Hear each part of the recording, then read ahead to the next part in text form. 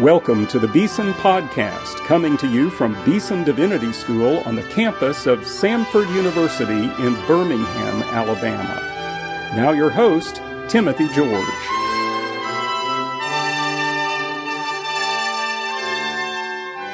Welcome to today's Beeson Podcast. Dr. Smith and I are here to introduce you to a preacher, Hayden Walker. Now let me tell you a little about Hayden. Hayden Walker is a fairly recent graduate of Beeson Divinity School in 2013. She was the recipient of the James Earl Massey Award for Excellence in Preaching. And we're going to hear a sermon that she actually preached here in the chapel of Beeson Divinity School. Hayden works in student ministry at Mountain Brook Baptist Church in Birmingham. She and her husband Cody are both from Arkansas, graduates of Ouachita Baptist University, a wonderful young woman of faith. Now tell us what Hayden's going to preach about today.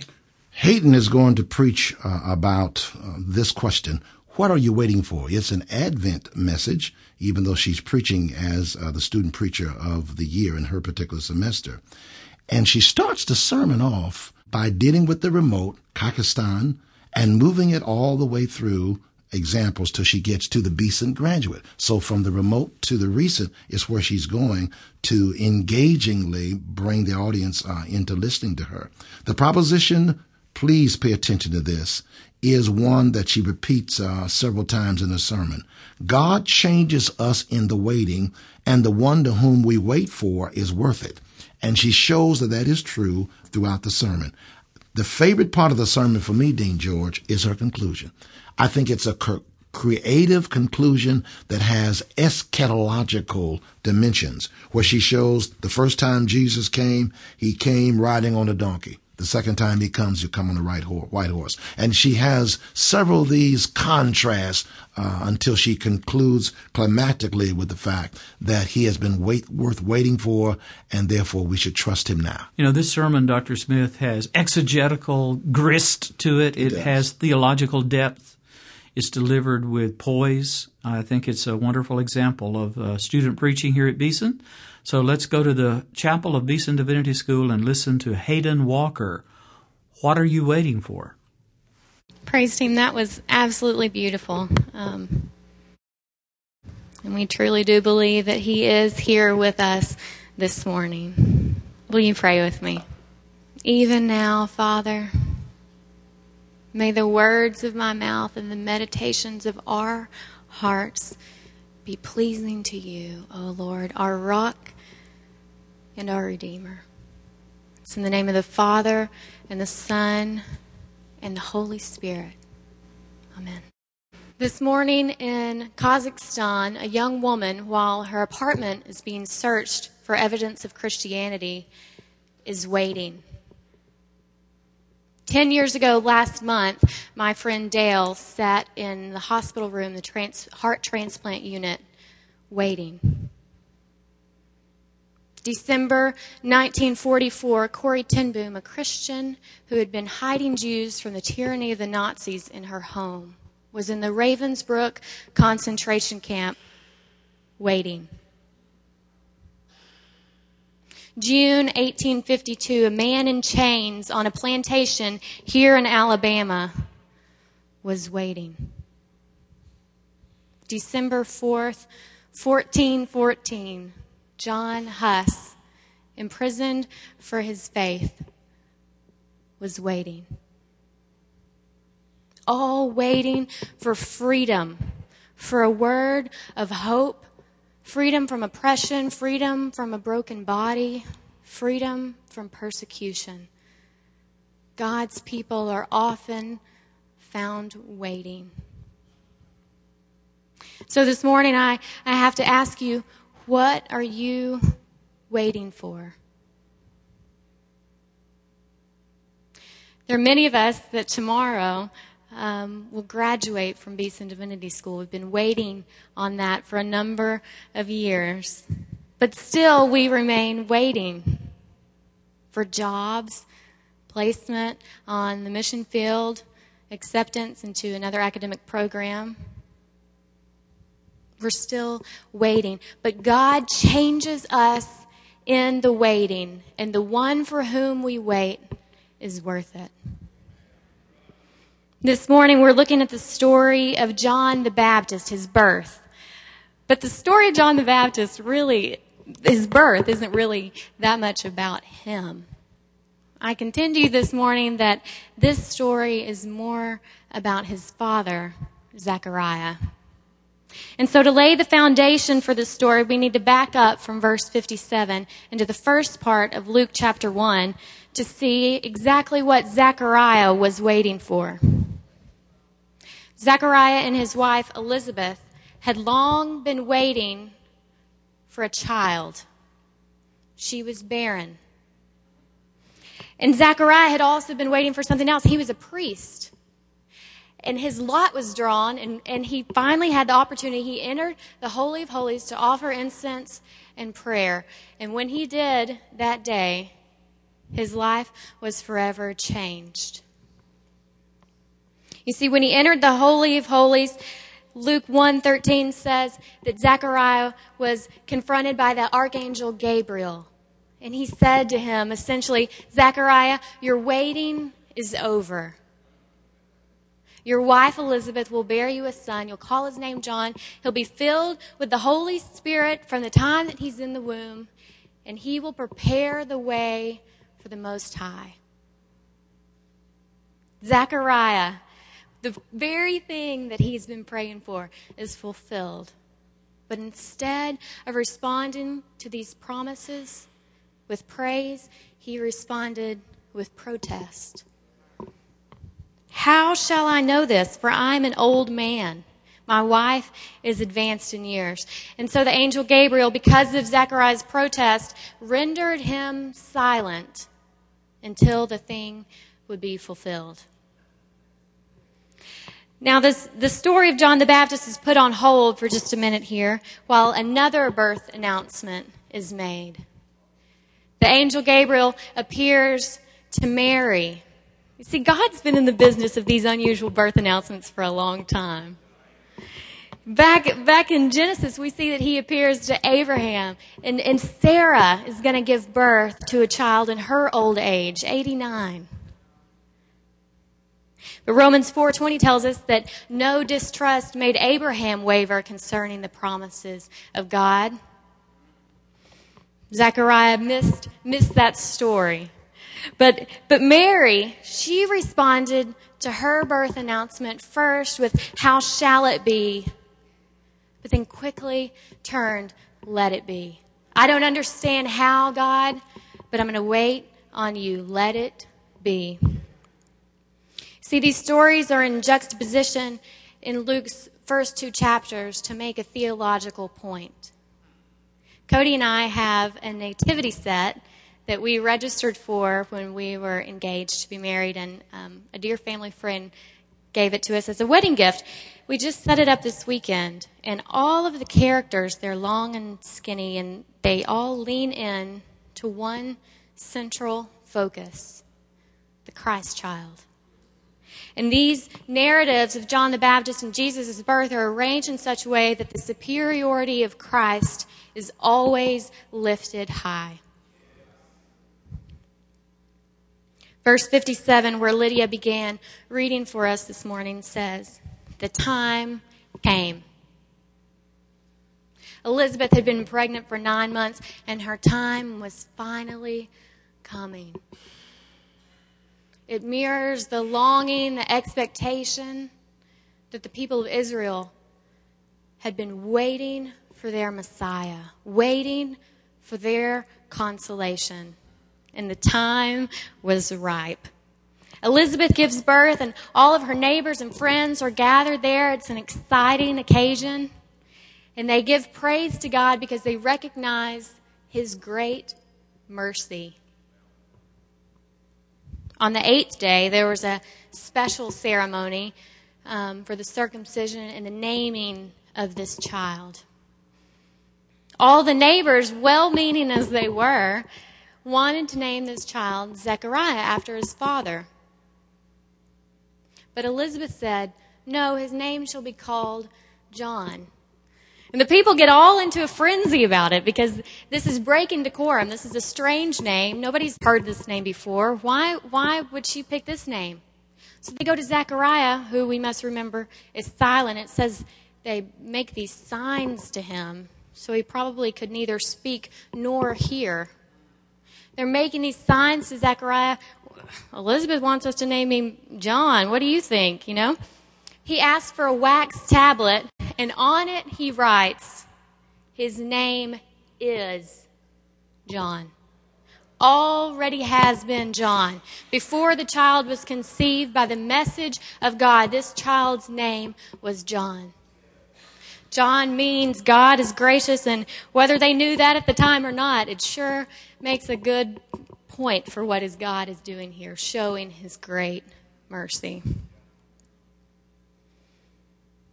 As soon as Zechariah responds in this way, repeating the message of God back, his name is John, his tongue is loosed, his silence is ended, and he immediately begins blessing and praising God. We've got to remember that Zechariah lived in an oral culture. People actually spoke to communicate with one another, which is somewhat lost on us who live in the land of emails and text messages. An oral culture.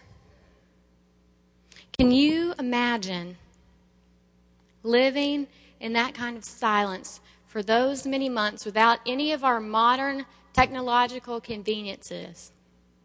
No internet, no smartphones, no readily accessible books or anything to read.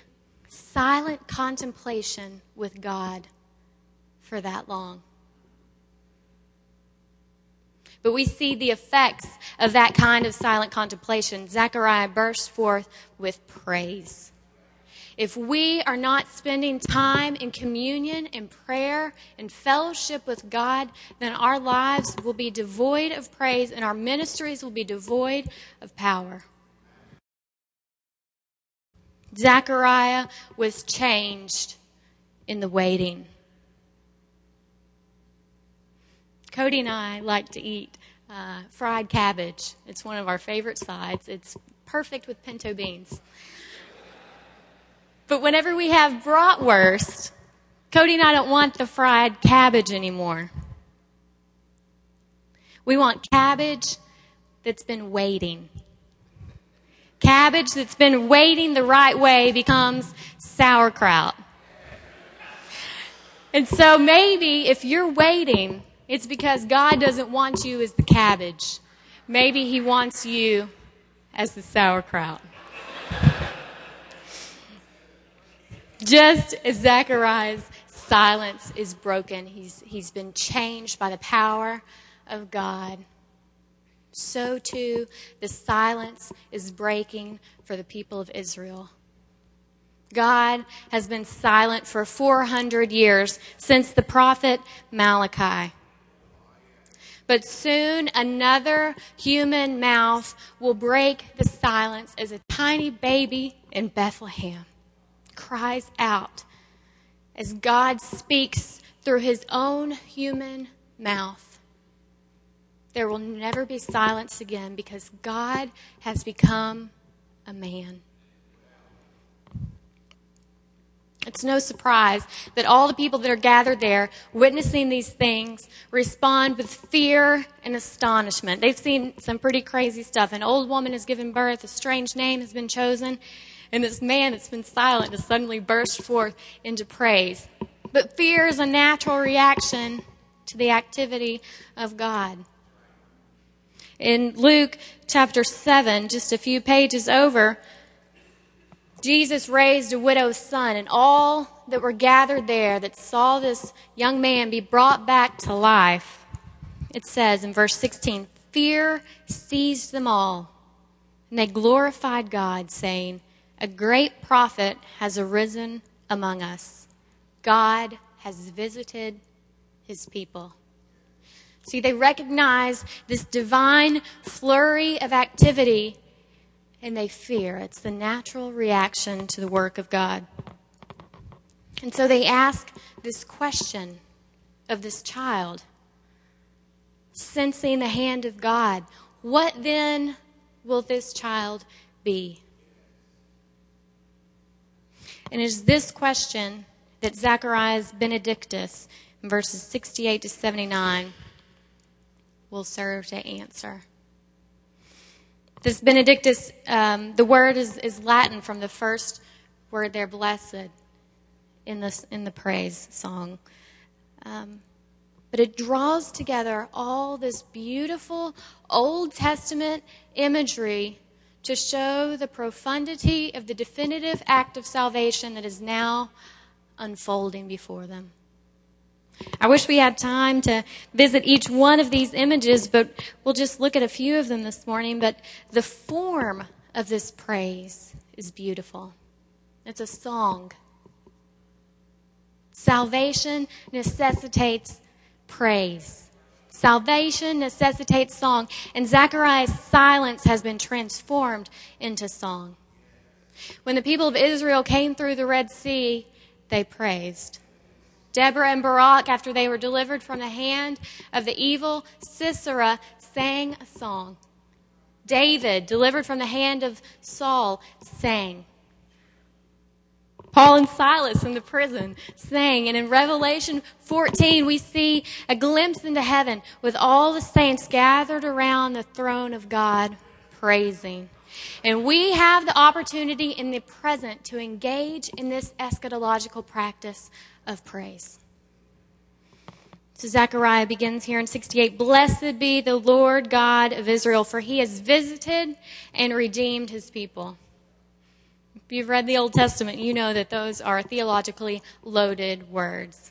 And God's visit can either be for judgment or it can be for salvation. But this is a good visit. This is the kind of visit that we see in Exodus 4:31 that draws all the people to worship God. How is he visiting his people? Zechariah says that he does it by raising up a horn of salvation from the house of David. Horn of salvation. This is the only place in the New Testament that this title is used for Jesus. It's not one that we see in our Christmas carols very much. But it's an important term. It's one that the prophets used for Jesus. In Psalm 132, verse 17, God says, "I will make a horn to sprout for David." This is that horn. Not a musical horn, not a trumpet. This is a horn like on the animals from the ancient Near East. This is a symbol of power. If you've ever seen pictures of the matadors in Spain that have been mauled by the bulls, you know the damage that a horn can do. But this is a horn of salvation. If you told me right now that there was an ambulance waiting outside in front of Hodges Chapel, I would say, okay, great. But if you told me to look down my arm and it had been almost completely sliced off, it was barely dangling on, and then you told me that there was an ambulance out in front of Hodges Chapel, I would be quite grateful. See, the horn of salvation is only good news if we know that we have an enemy. It's only good news if we recognize that we have something from which we need to be saved. And Zechariah says that we need to be saved from our enemies, from the hand of those who hate us. And for him, that may have meant Rome. That was probably what was in his mind. God had delivered his people throughout time by socio-political means. But the salvation that was coming, that we now know, is so much greater than a political salvation. Because we've been freed from the enemies of sin and death. And this horn of salvation is no longer to destroy us, but to protect us, and we share in its victory. You see, at the fall, humanity was separated from God by sin. Romans 3:23 tells us that all have sinned and fallen short of the glory of God. We are all infected with this terminal disease. But praise be to God, he sent Christ Jesus, this horn of salvation, to make atonement for our sins, that we might be raised to the newness of life. And so we can praise with Paul in 1 Corinthians 15, 55 to 57. He says, "O death, where is your victory? O death, where is your sting? For the sting of death is sin, and the power of sin is the law. But thanks be to God who gives us the victory through our Lord Jesus Christ." God does this based on his own character. Zechariah says that he's remembered his holy covenant. When God remembers something, it doesn't mean he's forgotten anything. It means that he's acting on his own word. And the proper response to this salvation, as Zechariah shows us here, is service. Service. You know the story of the Exodus. You know that God told Moses and Aaron to say to Pharaoh, "Let my people go." But the part that gets chopped off most of the time in Prince of Egypt and even from Charlton Heston is the clause at the end there. Exodus 1:8 says, "Let my people go so that they may serve me." The purpose of our salvation is that we might now serve God. And Zechariah tells us that we do this in 4 different ways: without fear, in holiness, in righteousness, forever. And it's only after all of this rehearsing of God's past and coming salvation, that Zechariah is able to answer, what then will this child be? You see, John doesn't make sense apart from God. John's story has no significance apart from God's story. You will be called the prophet of the Most High, going before the Lord to prepare his ways. The beautiful little town of Colmar, France, is home to my favorite portrait of John the Baptist. It's on the Eisenheim altarpiece. And in that depiction of John, in his left hand, he's holding the scripture. And with his right, with a long, bony finger, he's pointing to Christ. John's greatest good was when he was pointing away from himself and to the Messiah. John was only able to fulfill his job description because he understood who he wasn't. The same is true for us. We are not the Messiahs in our ministry. And our ministries will only be glorifying to God whenever the spotlight is off of us and pointed to Christ.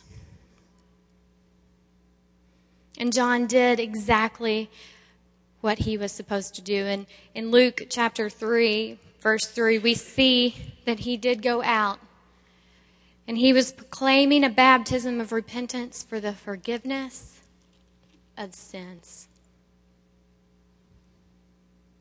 This is the good news, the forgiveness of sins.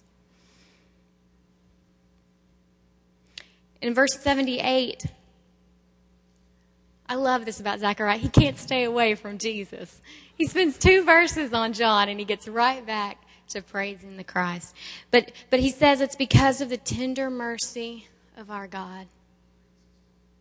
We must remember that the mercy of God, this tender mercy, the kind that's down in your gut, is not good news until we've understood how wretched we really are. And when we understand the depths of our own sin, then we can truly exalt the tender mercy of God because we know how completely undeserving we are. Zechariah says it's the sunrise that shall visit us from on high. In the King James Version, the sunrise is translated as day spring. You may know that from some of your Christmas carols. Come thou day spring, come and cheer our spirits by thine advent here. This word can mean like a rising star or a tender plant that is raising up, which evokes some of the imagery out of Isaiah 11, Jeremiah 23, Zechariah chapter 6. This image of the plant being restored to the stump of Jesse. But this is really cool, y'all. They both find their fulfillment in Christ. In Revelation 22, verse 16, Jesus says of himself, I am the root and the descendant of David, the bright morning star. That's Christ. And he comes and brings us this light. And just as we've read in our responsive reading, it brings us out of the deep darkness in which we live.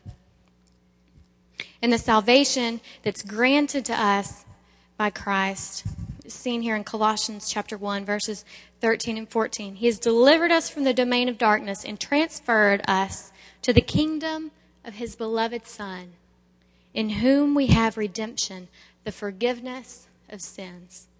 1 John 2:8 says that the darkness is passing away, but it hasn't passed away all the way yet.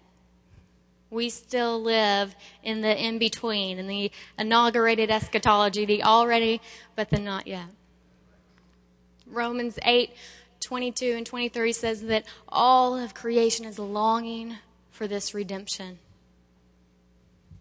Because Christ has come at the first advent, but the second advent, when all things will be restored, is that which we still wait for. But God changes us in the waiting, and the one for whom we wait is worth it. Unfortunately, this passage doesn't end in verse 79. We're drawn out of this wonderful warp of praise into the reality of everyday life. Verse 80 reminds us that John was still a baby and that Jesus was still in his mother's womb. Zechariah was old whenever the birth announcement of his son came, and so he likely didn't live to see the fulfillment of what he spoke about here in the Benedictus. Zechariah probably died in the waiting room. Many of us may die in the waiting room. Would those who know you know that you are in the waiting room, that you're waiting for something? Have you so rooted yourself in the things of the earth that this is your home and you have no sense of waiting for Christ? Now, waiting does not mean idleness. Waiting means industry. And we can't be so consumed with the second advent that we miss the implications of the first. When Jesus ascended to the right hand of the Father, the angels appeared to the disciples and said, Men of Galilee, what are you looking for? It's time to live out the Great Commission now. We must not neglect the implications of the first advent. When you go to a restaurant and you sit down, the person that comes to serve you is called a waiter.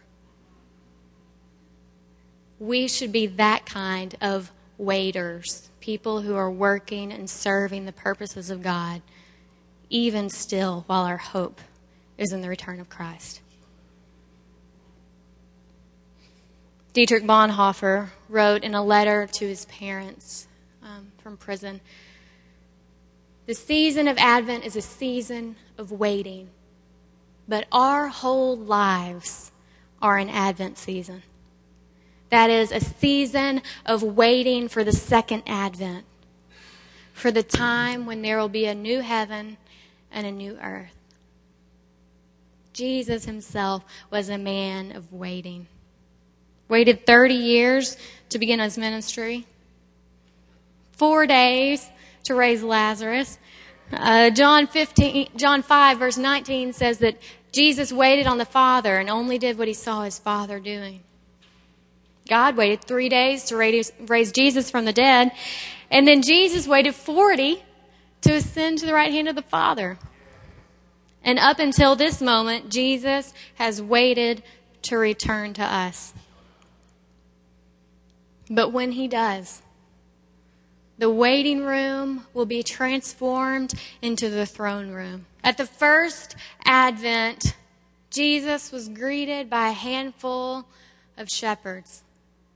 At the second, he'll be accompanied by the host of heaven. At the first, he rode in on a borrowed donkey. At the second, he'll ride a great white horse. At the first, he was judged by Pilate.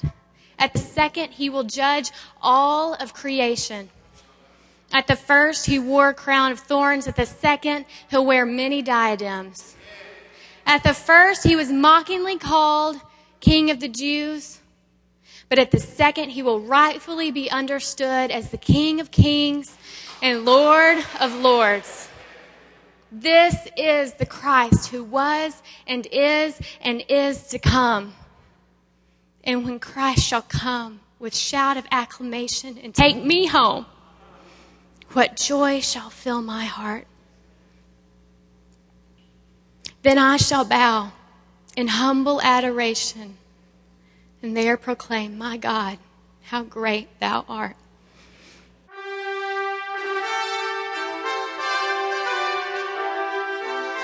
You've been listening to the Beeson Podcast with host Timothy George. You can subscribe to the Beeson Podcast at our website, BeesonDivinity.com. Beeson Divinity School is an interdenominational evangelical divinity school training men and women in the service of Jesus Christ. We pray that this podcast will aid and encourage your work, and we hope you will listen to each upcoming edition of the Beeson Podcast.